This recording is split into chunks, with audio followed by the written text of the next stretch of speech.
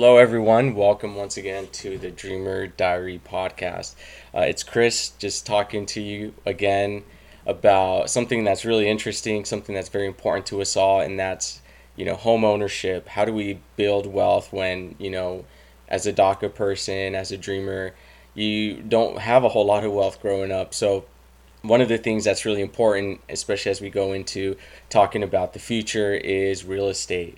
And so, one of the things that I really wanted to do was bring somebody on who understands the nuances of what it's like to buy a home, and who is also, who or somebody who was a DACA recipient. And so, in thinking about who could I bring onto my podcast, who could speak to the nuances of what it's like to be a dreamer student or a dreamer in general, but also has this background in real estate and understands the market today. I couldn't think of anybody better than one of my good friends, Y, and he is actually one of the leading real estate agents in the Salt Lake City Valley. He has been working with the Hispanic community as well as the non-Hispanic community for I think the past 5 years, if not more. So he definitely has a lot of knowledge and background in terms of just what it takes to buy a home in general, but more specifically what us streamers, DACA recipients really care about in order to get into our first home. So I'd like to introduce my friend Y. Feel free to introduce yourself. Awesome. Thanks so much for having me on this episode, Chris. It's an honor, and I think it's really cool that there is a show out there for all of us who, growing up, DACA, they say, you grow up in the shadows, but I love that now it's a thing and more people know about DACA, and that in general, it's so cool to know, just to hear these stories and to be like, oh, that's what's up. Like, I'm so proud of that DACA homie or sister or brother of mine who is out there grinding and doing it. A little bit about my story. I'll start from the beginning. I am originally from Ciudad Mexico. I was born there, and then at the age of 6, moved up to the U.S. I crossed the border. That could be another story for another day. But at 6 years old, I remember the details of just that experience alone, right? And my mom telling me, hey, we're going to go away for a little bit. We're going to come back. I didn't know I was going away forever, right? Wow. That experience that we're leaving everything behind. We're leaving La Familia, the cultural experiences, and we're going to a new place. We went from metropolis to rural town of Brigham City, Utah. That is where I grew up. And to answer your question, I mean, for the most part, childhood was pretty normal, right? It wasn't, I at least for myself, speaking for myself, I didn't really know I was undocumented until high school came and the whole driver license thing came up. Interesting. So for you, it was the driver's license situation. It was. Wow, Yeah. that's crazy. And my whole life, I could kind of tell that there was maybe a struggle with my parents because they were always working in restaurants or just different jobs from the jobs that I would see my parents have. But they never mentioned anything. There was always food on the table, clothes on my back, roof over my head. But yeah, it was the time when, I did the whole driver's thing and was at the DMV and I'm filling out the paperwork and I asked my mom, right? Like, hey, so what's my social security? I actually have never even bothered to ask about this. And there was like a little piece of me in there that I'm like, man, I hope she's like, oh yeah, here it is. Yeah. But that was not the case. She's like, oh, mijo, tengo que hablar de algo. You actually don't have a social security. And for those of you who are not from Utah, Utah does give you license, even if you don't have a residency or citizenship. It's called the driver's privilege card. And that's what I ended up having to roll with. And I remember getting my license, but my license had a big fat P with red on it. I don't know if you remember these, Chris. Oh, yeah. I had one. For sure. I felt like a loser because all of my other friends got regular licenses, and mine had this like P stamped on it, identifying me as someone who's privileged to even get a license. Obviously, in school, when this came about to me, I didn't tell anyone. I kept it to myself. And all my friends who would ask, why do you have a P on your license? I would just tell them, oh, it's because I'm an international student. I'm from Mexico, and it's just a hybrid thing. Little did they know that, and I mean, they really were never going to know that I was undocumented, because I wasn't going to share that with someone who wasn't going to understand. Interesting. It's so interesting because a lot of people, and those that are listening to my podcast, are both undocumented and citizen documented individuals. And I don't think for those that are citizens or documented individuals who never got the privilege of experiencing a restricted driver's license, you can't really use it to do a lot of things. I know early on when they introduced it, a lot of places weren't taking it as a valid form of ID. If you went to Las Vegas or you went to Wendover, Nevada to hit the slot machines or something, they wouldn't take your that ID for a while. And it was tough for people because it was like, you're asking me for a photo ID, I'm presenting it to you. It's issued by the state of Utah, although it does have a stamp on it. You're telling me it's not valid. And this was an experience that I heard from countless individuals. Is this something that you experienced too, like in the circumstances whenever you had to present the card? Yeah, absolutely. It's only for driving. That's it. It doesn't get you any form of proper government identification. It just helps you drive. And the worst thing is, you're kind of scared because you know why you have this P.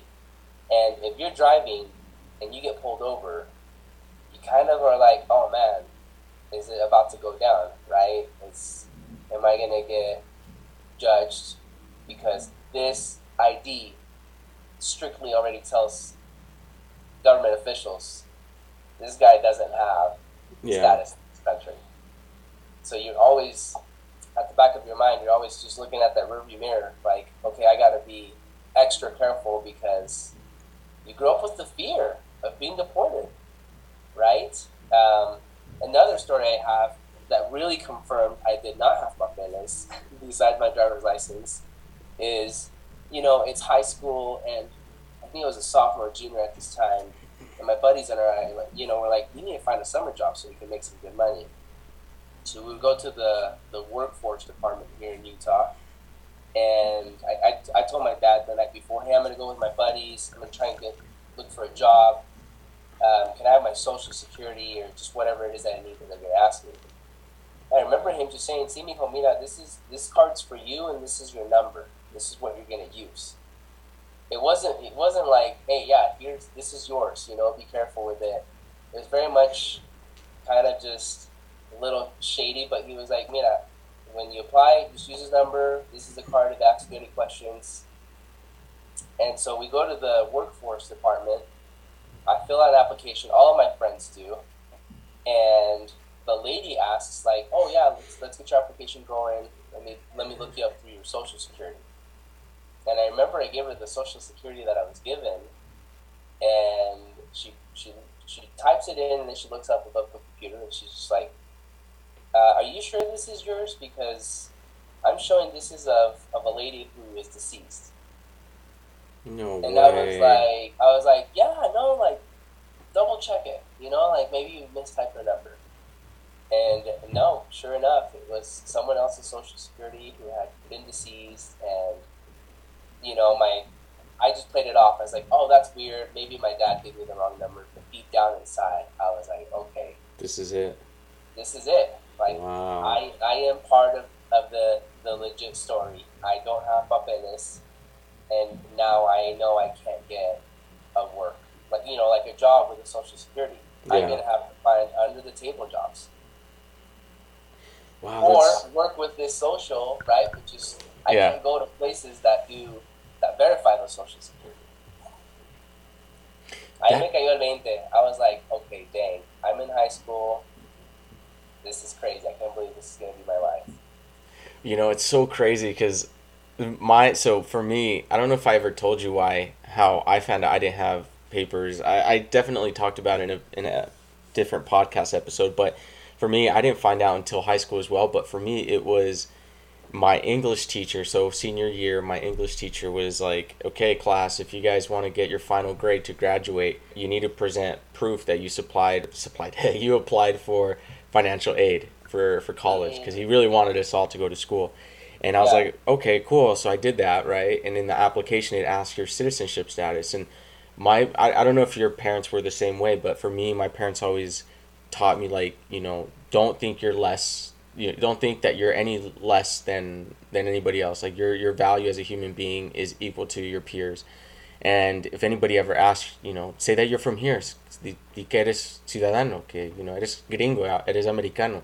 Nobody's ever going to question it, right? So for me, growing up as a kid, and being told, I knew I was from Mexico because I saw pictures of me as a baby in Mexico, but my mom would always just say, no, just say you're a citizen. But you never think about that, right? Like the process of becoming that. As a kid, you don't care.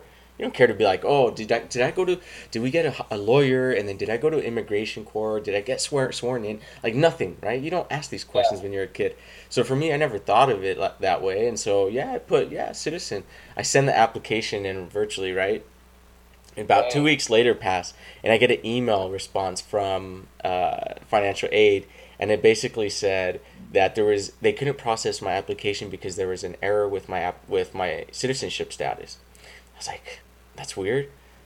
And so one thing that's interesting as well is, so the social security number that I have, I was given when my parents tried to fix their papers, like in the 90s. And I guess in the early 90s, it used to be common practice that if a non-resident alien was changing their status, they could apply for a social security number, and they would get a social security number with a social security card that said not valid for work authorization, or something like that. It basically, it Yeah. was your number, but you couldn't use it anywhere.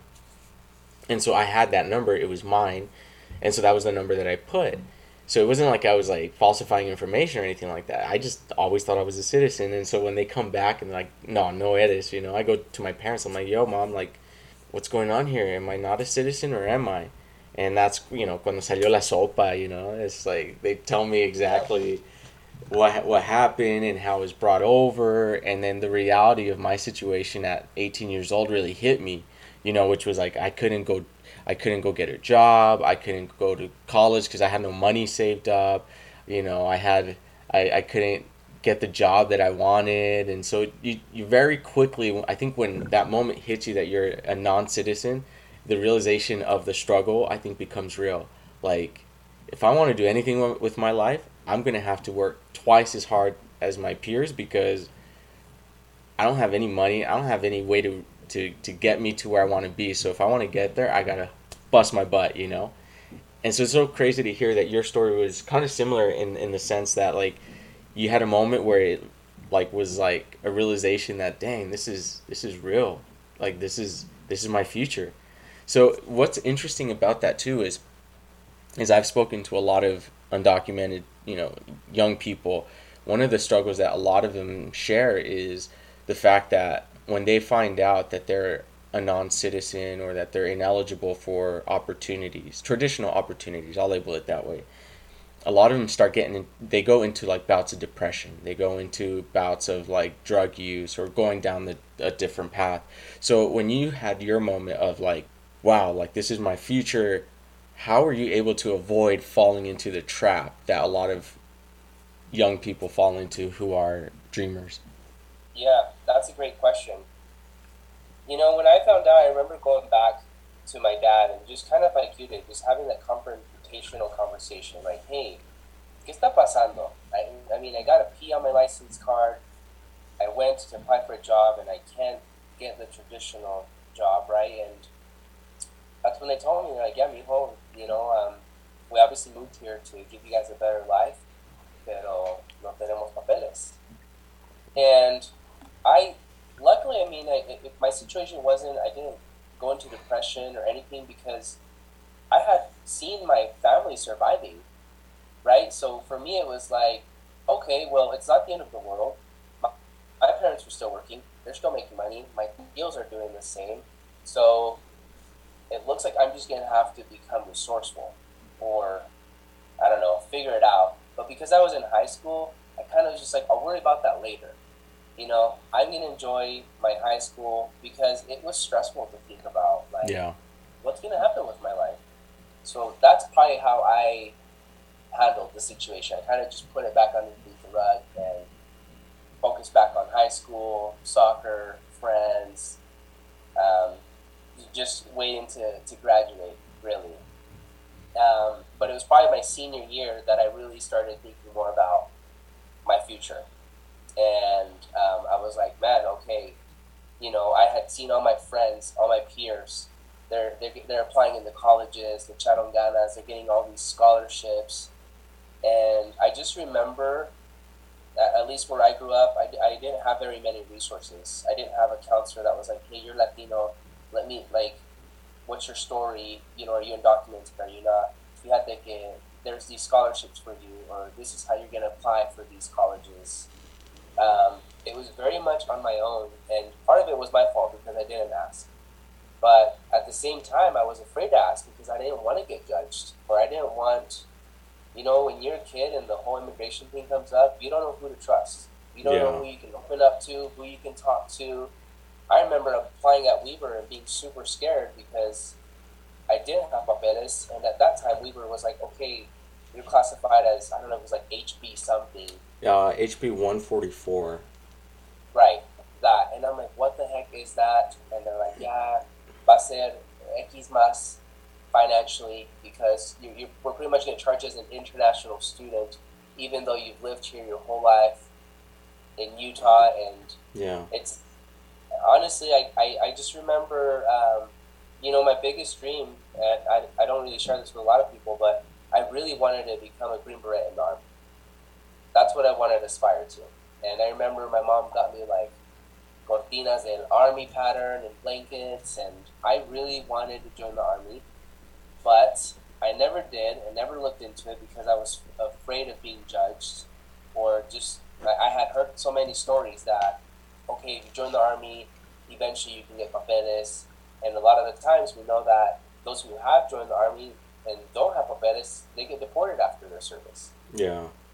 There's both stories, and so I was like, okay, well, that's out the window. And there were so many things that I was thinking about, but one big thing I did think about also just my senior year was my spirituality. And that's another story for another day, but I ended up just finding what spiritual foundation I needed most in my life. My senior year, I ended up getting baptized as a member of the Church of Jesus Christ of Latter-day Saints. A year later, decided to go on a mission. Why? Because part of me was like, I don't know what I'm going to do as far as college or job. So you know what? Me voy como misionero. Learned a few spiritual things. And I remember I finished my mission 2012. And anybody who's a Daca recipient or a dreamer remembers that year very well. Yeah. It's like historic for us, yeah. June of that year, President Barack Obama finally gave us hope. Yeah. He got, somehow he learned the story, and I remember I cried.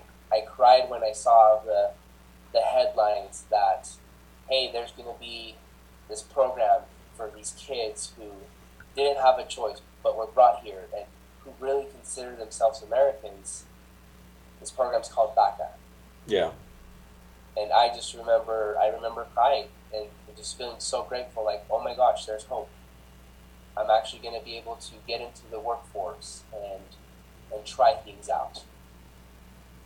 That I remember I remember when I heard about that too. For me, at that point in my life, I had just gotten married to my wife, and I was probably less than a year married, and it was hard because I had just gotten home from my mission probably less than a year, and for me, I got married 10 months after I came home, and my wife was working 3 jobs while I was sitting at home trying to figure out what the heck I'm going to do with my life and how I'm going to now support a spouse.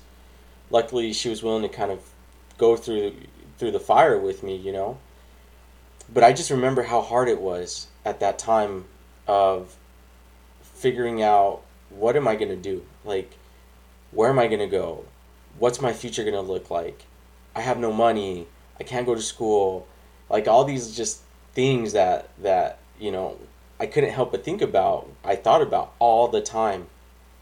And a friend of mine was able to get me a job with a catering company, doing washing dishes, basically. I was a dishwasher.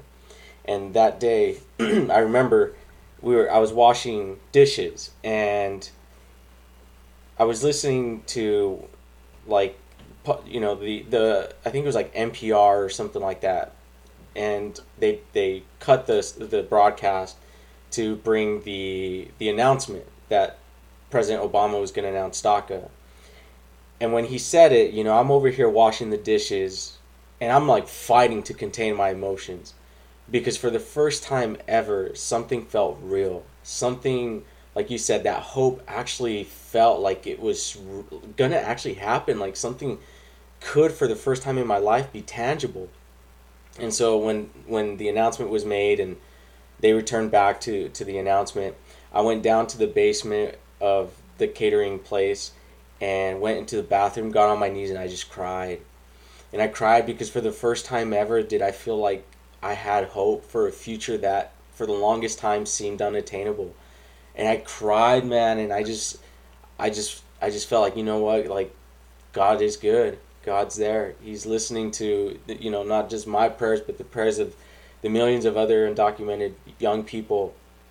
And at that moment, I resolved within myself. I said, you know what? If this does come to be something, and if I'm ever able to do anything more with the opportunity to become an American, I'm going to go and do everything I can. If I can get, the highest level of education I can get, I'm going to go pursue that, because to me, I just thought that was my way of giving back to the place that I called home.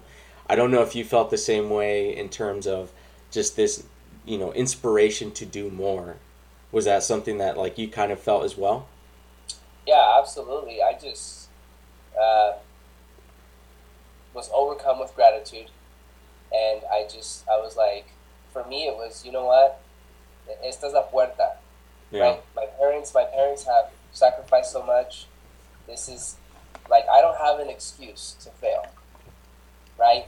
I have to be, I have to make all of my parents' sacrifices worth it, and this is the universe. This is God opening up the doors for all of us to, and it was just amazing, dude, because not very many knew my story. And I did have other friends that I had met throughout that mission that I knew they had the same story. But no one really understood what we were going through besides those people, right? And for a president of the U.S. to understand that, that's a tender mercy, man. Oh, for sure. And right when I came home, I had come home from my mission. I didn't know what I was going to do with my life.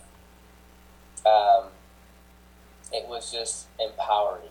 And like you said, it was like, okay, ¿sabes qué? Ahora voy a echarle ganas. Yeah. And I remember at that time I was just doing a bunch of small jobs, right? Just trying to make enough money. I ended up having to sell my car my first semester because I needed the money for my tuition. Entonces yo estaba en bicicleta all over Salt Lake City, going to school. I remember those days, bro. I was surviving off of like one meal a day, Mm-hmm. yogurt, banana, and a bologna sandwich. Es todo lo que me tocaba to just reduce my expenses because I really didn't have money, and the money I was making, it was from a bunch of small jobs. And when DACA happened, I remember I didn't even have $500, bro, to even get that freaking application submitted. Yeah. Same I here. had a friend of mine who helped me out, and then I got my DACA, went and got a job at Wells Fargo, and dude, I was like, I can't believe it. I have a legit job. I'm starting to make some good money, right? It was just a sense of peace and comfort, like everything's gonna be okay from here on out, right? Mm-hmm.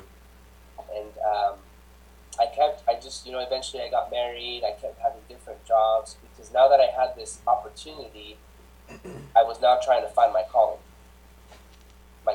as what did I need to do career-wise? Because I didn't want to just have the social security and be doing a job that I wasn't happy or being fulfilled. Like, that was not enough for me. For me, it was like, okay, tengo mis papeles. Like, what is it that I'm meant to do? And then eventually I fell into real estate.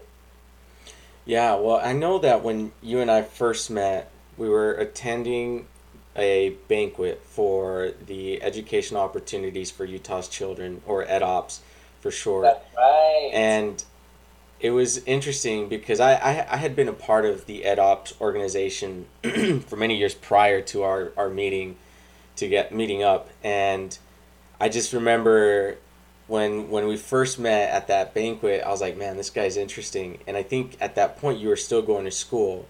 And Yes. so did you finish school, or did you decide that your life's going to take you down a different path that eventually took you to real estate? What was that process like? There's two folds to that story.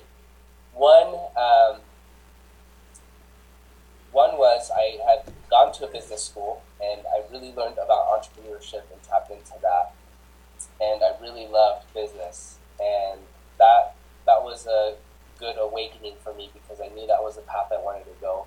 Traditionally, I wanted to become a doctor because that's what made the most money and that's what was going to provide for me, right?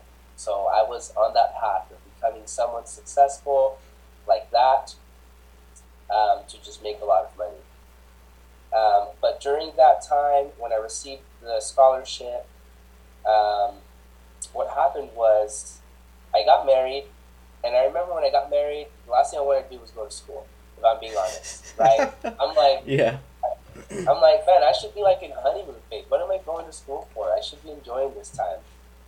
So part of my story is I ran out of funds, if I'm being honest, and and then the other part was I was like, I don't know if I want to pursue education anymore. I kind of have learned about entrepreneurship and business to a point where I feel like I can go this route as well, right?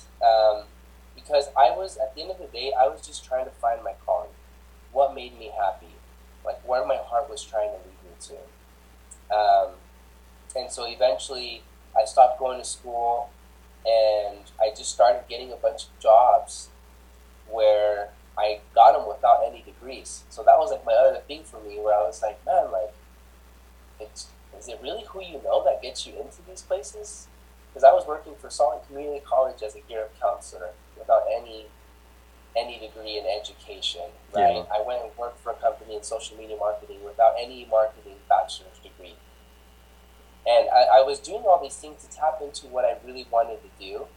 And it was during that time when I was working as a marketing representative in social media for the company that I was buying my first house. And that is when it was probably one of my lowest points in my life career-wise because I was not happy or fulfilled with what I was doing. I loved social media marketing. I just didn't like where I was doing it at. For a marketing team, we weren't super fun. It just wasn't filling my cup of happiness. Yeah.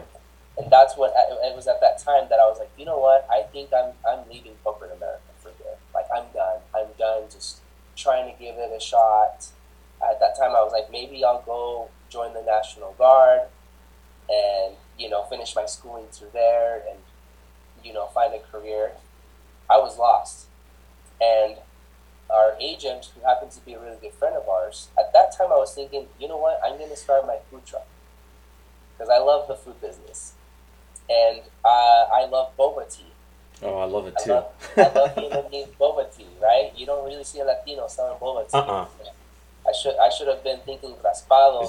Man, some horchata boba tea or something. But I was like, man, why is there not a boba tea Yeah. food truck, right? Like, you park at the events, you give people some drinks.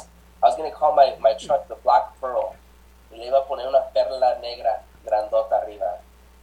Nice. I was ready to go. Yeah. I even went to a Vietnamese restaurant so I could learn how to freaking perfect the boba tea.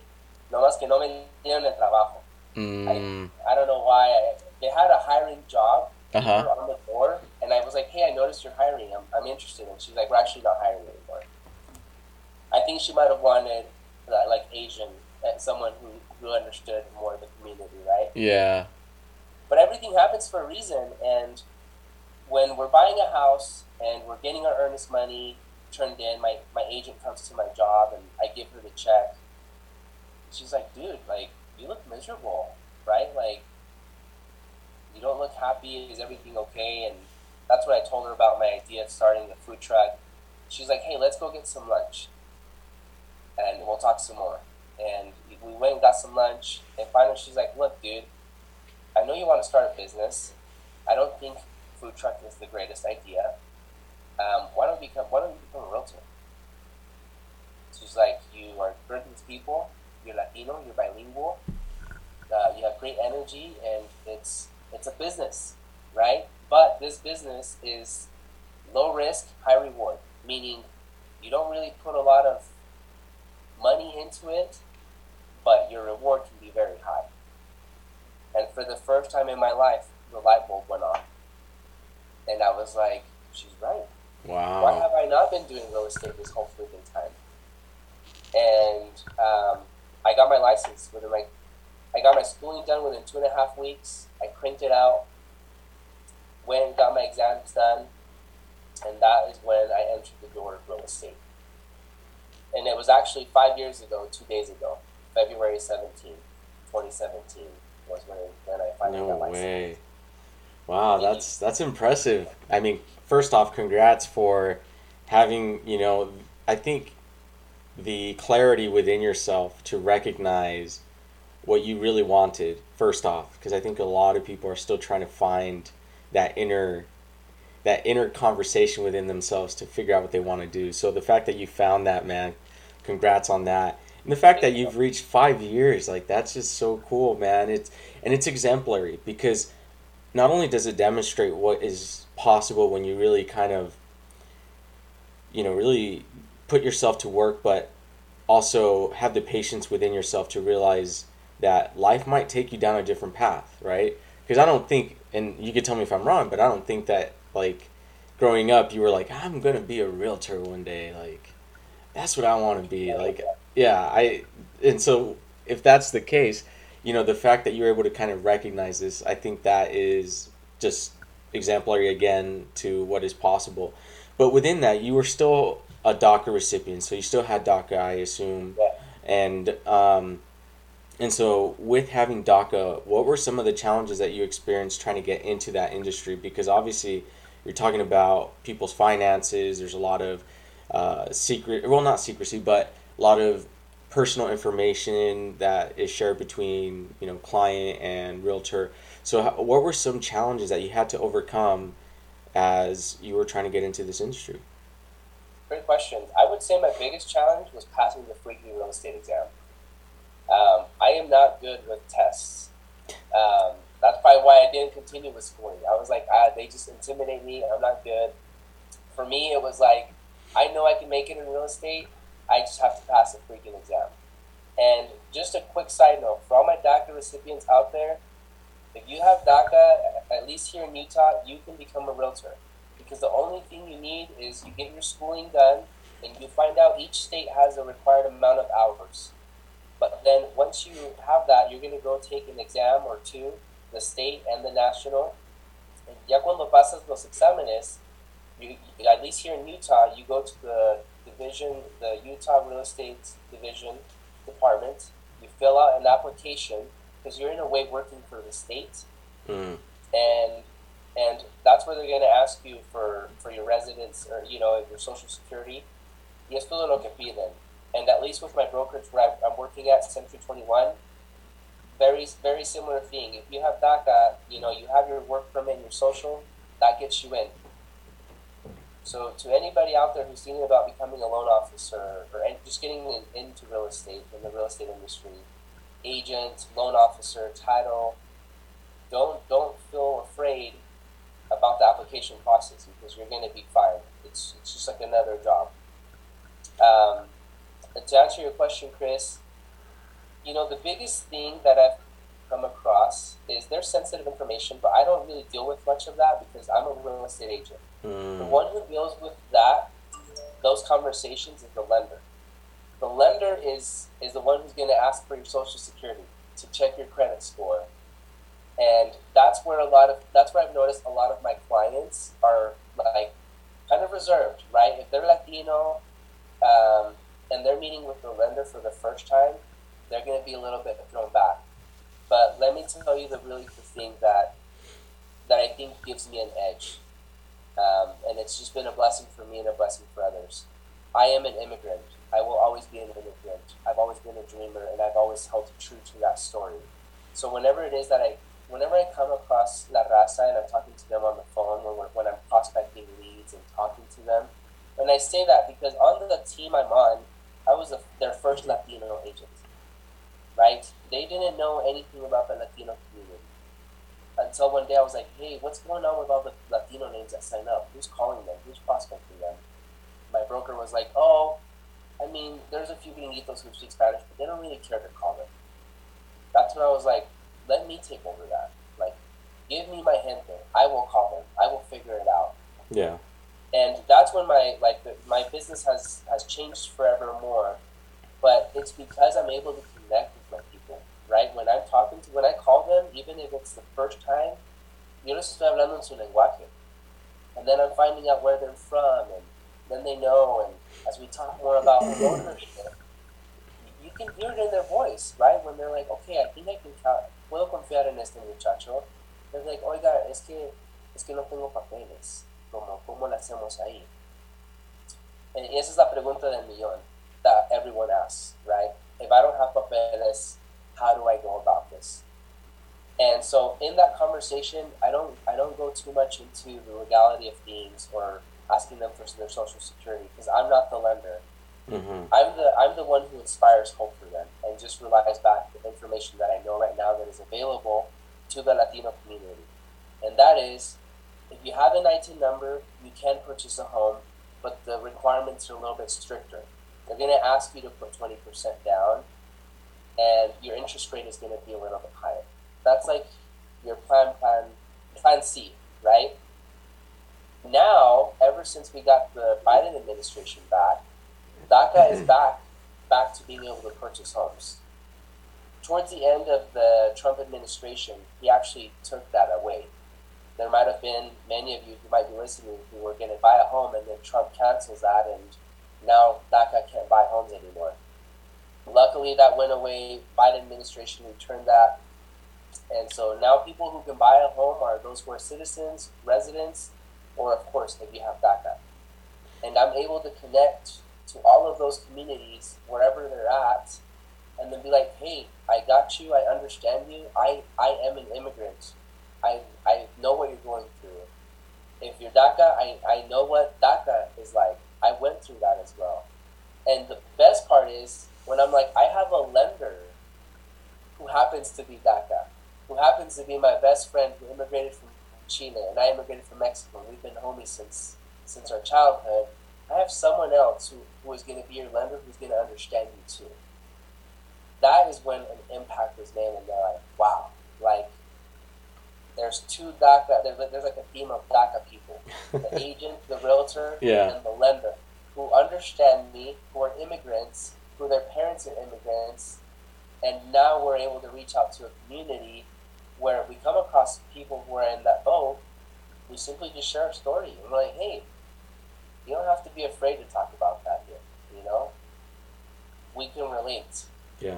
At a personal level. And then people, después de eso, la gente se abre, and then we get them going. Well, and I think there's something very impactful from that. I mean, it's a beautiful thing when you can have people from all sorts of different backgrounds coming together to fulfill, the same and the same purpose, right? And I think what's really beautiful about, the things that you're doing with your team is the fact that you're providing not only hope for people, but an avenue of reaching their goal. Because for a lot of people, especially like the undocumented community, one of the struggles that we have is that we're always mobile, right? We're always having to bounce either every year or every couple years from place to place. And it could be because, they raise our rent and now we can't afford it, or it could be because, we're renting a basement and now the people that own the house are selling it, and so now we got to find something else. So when you're undocumented, you're always mobile. You're always having to figure out where you're going to live, unless, of course, you have a home. But for the vast majority of, like, my listeners and their families, like, they're trying to figure out, how can I get into a home? How can I make my situation more permanent? And what is the process? And I think the fact that, at least in Utah, there is hope with people like you who are DACA recipients, immigrants, and understand just the complexities of what it's like to look differently than most of your, peers, but still aspire for the same goal. And, I would have to say that the American dream is still very much alive. The dream of home ownership is something that everybody, especially the younger generation, now aspires to, is the fact that, how can I get into a home? And so that kind of brings up a question that I was going to ask you. So, for those DACA recipients, undocumented immigrants, and so forth, that want to buy a home, what is the process, first off, and then what do you recommend people do first? That's a great question. The the process is as follows, and it's pretty general, but I'm going to give you the Utah process. Your first step is to meet with a lender. You're going to want to meet with a lender who's going to pre-qualify you. Okay, that's the first step, because we want to know how much your purchase power is, right? We can't go and show you homes y emocionarte and then find out you don't qualify for that house. So step one, meet with a lender, get pre-qualified. What things does the lender look for, or what is he going to ask? He's going to check your credit score. He's going to want 2 years of tax returns to show your annual income. If you're working a W-2 job, he's going to ask you for your 2 most recent pay stubs. He's also going to ask you for your last 2 months of bank statements. And if you have your own business, if you're a 1099 like myself, independent contractor, he's going to ask for your 2 years of tax returns. That's how we prove how much we're making, how much our business is making annually. These are the biggest things that he's going to ask for, and an ID, right? So that could be your driver's license, your state ID, and what he does is he takes all this information. The lender calls your employer to verify that you're working, and based off of the numbers and your credit score, your debts, your income, they're able to say, hey, this is what you qualify for. And within that, depending on where you're at, there's different programs available to you. You could put 5 to 20% down and get a conventional loan. In Utah, we have the FHA loan program, which is, first-time homebuyer assistance. It helps you buy a house here in Utah with 0% down. There's obviously the cash method, and then there's the ITIN way, where you have to have 20% down. And so as long as you have those requirements that the lender needs, I can't tell you how many families I've helped, and it's been so beautiful, where their kids have DACA. They're the ones who are making money in terms of legal status, right? And we've qualified the kid or the sisters to buy the home for the parents. Yeah. That's... It happened many times before. And I think that's a really good point to bring up, because so in a previous episode, I had talked about the realities of the current immigration situation for undocumented people. And it ties into kind of what you just said, but what I said in my episode was, if there was, like, they say that there's between 11 and 15 a million undocumented immigrants in the United States, give or take. And what's interesting as well is when you consider that the fact that these statistics, these variables, were pretty much carryovers from the 90s and into the early 2000s, right? So we're talking about millions of individuals who are still living in our communities undocumented. And what I had brought up in a previous episode was the fact that, like, let's say today that, I'll use kind of, my family as an example. When my parents came, they were in their early 20s, in the early 90s. Well, we're talking, 30 years has passed now, so my parents are now in their 50s. And how many millions of undocumented individuals are kind of now entering their 50s and 60s, especially with their hope that one day that another amnesty will pass. And so one of the things I had brought up was the fact that if there's an amnesty today, and and they could get their citizenship tomorrow, the realities of them getting into a home are still challenging, because are they going to get into a 15-year home loan or a 30-year home loan? Well, if they're in their 50s, that means they're going to pay off their home in their 80s. And I don't know what 80-year-old is busting their butt as, to be able to pay off a home. And so the fact that, you're able to find opportunities still utilizing the current legal framework that enables, DACA recipients to get into a home to help provide for their families, specifically their parents who probably can't buy a home on their own, that's a beautiful thing. And it's even more beautiful when you think about the fact that like as a family, it'll work, and you'll succeed as a family. And so to be able to provide that perspective and that understanding, I think is just great.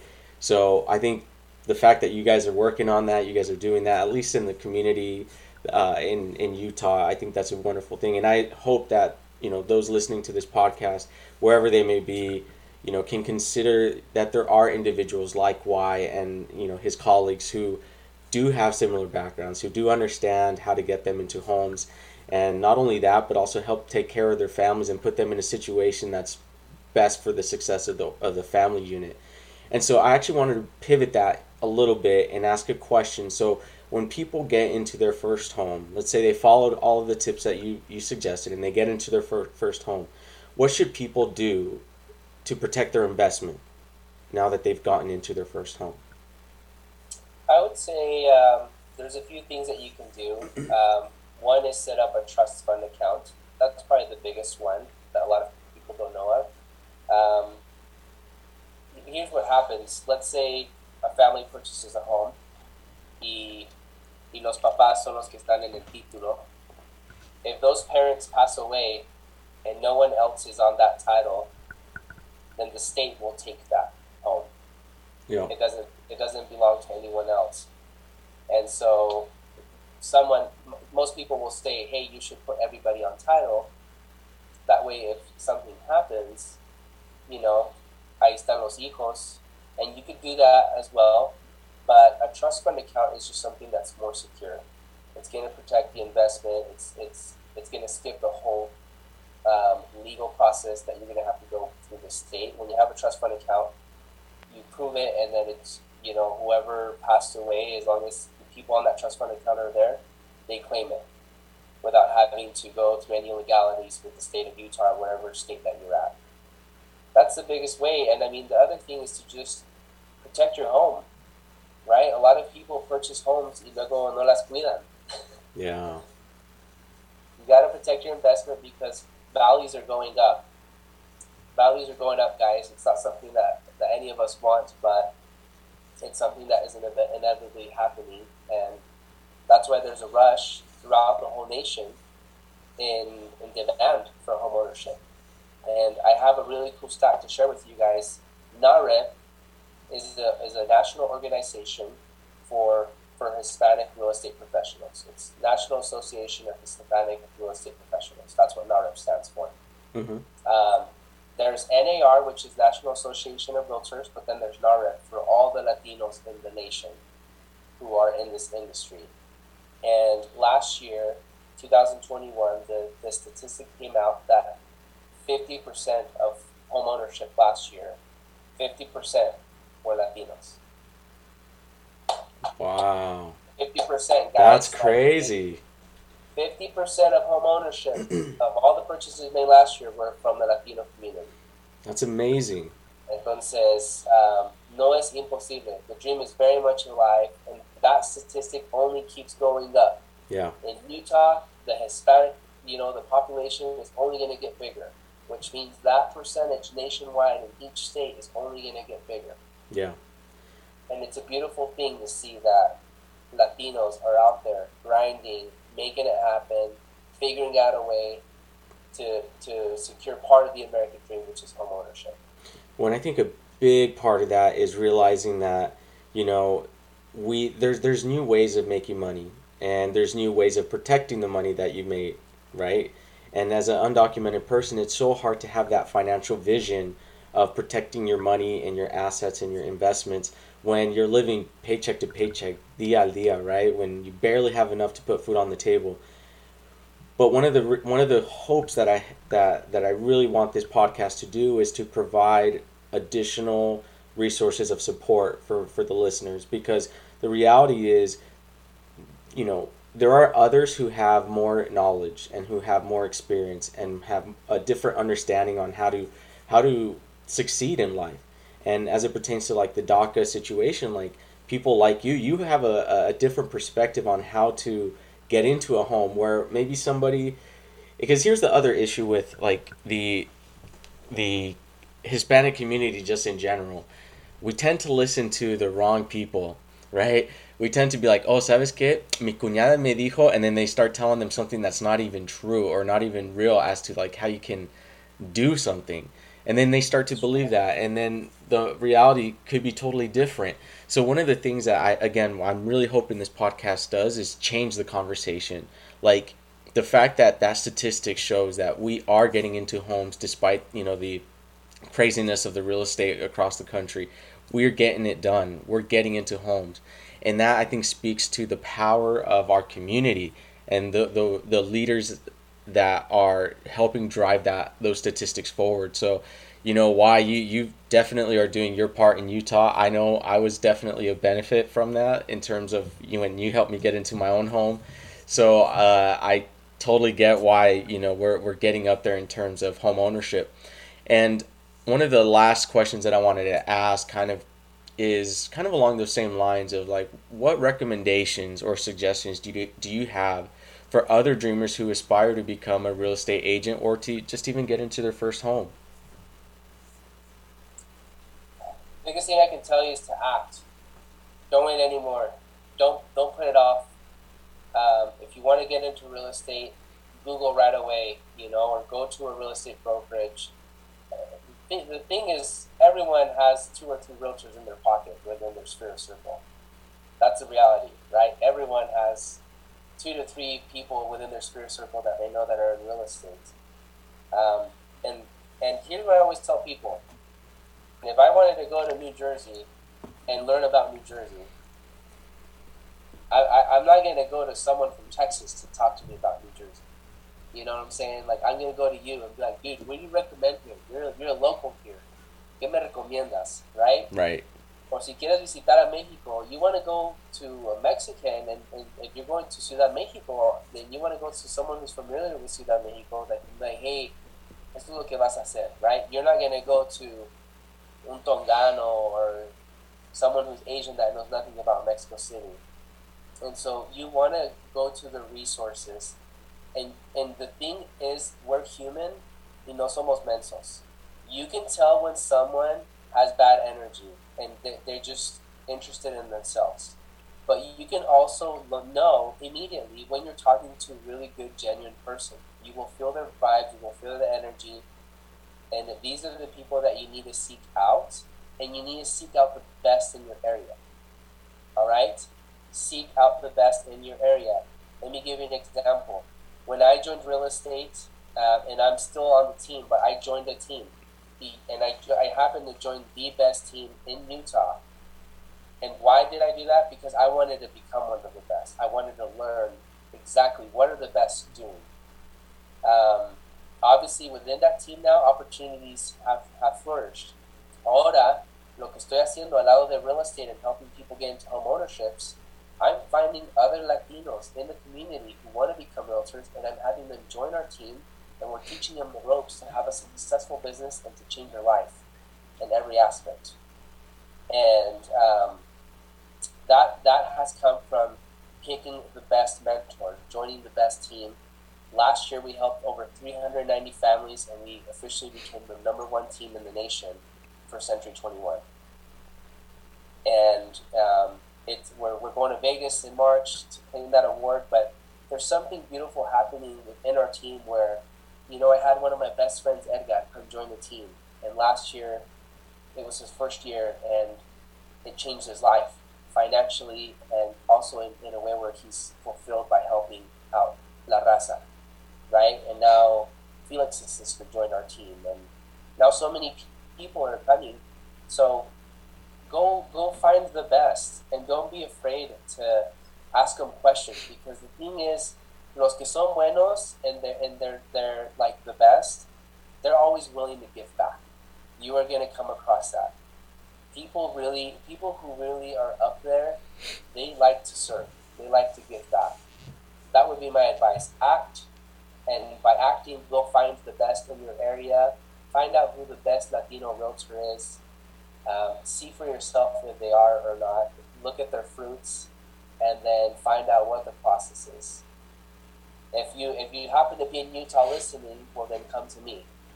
Come to me and I can help you, or I can point you out if you wanted to become a lender. I think it'd be really good for you to talk with Felix Vivanco. That's my lender, who I work with, and I think you could have him on your show one of these days too, to kind of just get his perspective on lending, hear his story, and for those of you who are interested in lending, you could hear his Daca story as well. Yeah. Well, why? I will definitely take you up on that. One of my next podcast invitations is with a gal who is a financial advisor. Nice. And she helps the Latino undocumented community talk about things like retirement, 401ks, HSA investment, that these types of things that we just, when you're undocumented, you don't really talk about these things. So I think it's important to add a voice to the very the many things that plague our community. But I wanted to kind of take this last little part of our conversation together to, where can people reach you? So I know a significant portion of my listeners are in Utah. How can they reach you? And for those that aren't in Utah, how can they get a hold of you if they have any other questions? You guys can always call me or text me. My cell phone number is 801-931-9362. You can always send me an email to the letter Y, realty21@gmail.com. Or you can follow me on social media. On Facebook, you'll find me under Yarhtib Alais. Yarhtib is spelled YARHTIB space Alais, ALIS. Or my Instagram is at Yarhtib, YARHTIB. Wonderful. Well, I hope many of my listeners reach out to you, because you definitely provided a treasure trove of knowledge on this conversation, and why, again, you're just a great leader in our community and just in general. Thank you so much for doing what you do and providing that avenue of support for our community. And for those listening, those listeners, like I said, I have some other individuals, a financial advisor, and maybe I might bring on Y's friend Edgar to talk about like the lending side of getting into a home, and how being undocumented, being a dreamer, has helped him to kind of have a unique perspective. So if there's enough interest from my listeners, I'll get that set up, and we might have Y join us on that call too if he's up for it. But if not, once again, Y, you are just a great friend. Thank you so much for sharing your story and helping our listeners figure out how to get into a home. Thanks for having this. It's been an honor. This is exactly what we need to be doing, guys. Just find what it is that you're meant to do. Follow your heart. Don't be afraid. I love, Chris, that you're doing this and putting these stories together. It's a beautiful thing, and that's what this is about. Hopefully everyone who's listening just gets that juice of motivation, whatever it is that you need to pursue your American dream. And on that note, I'll just end it by saying thank you everybody for listening on this podcast, and we'll catch you on the next one.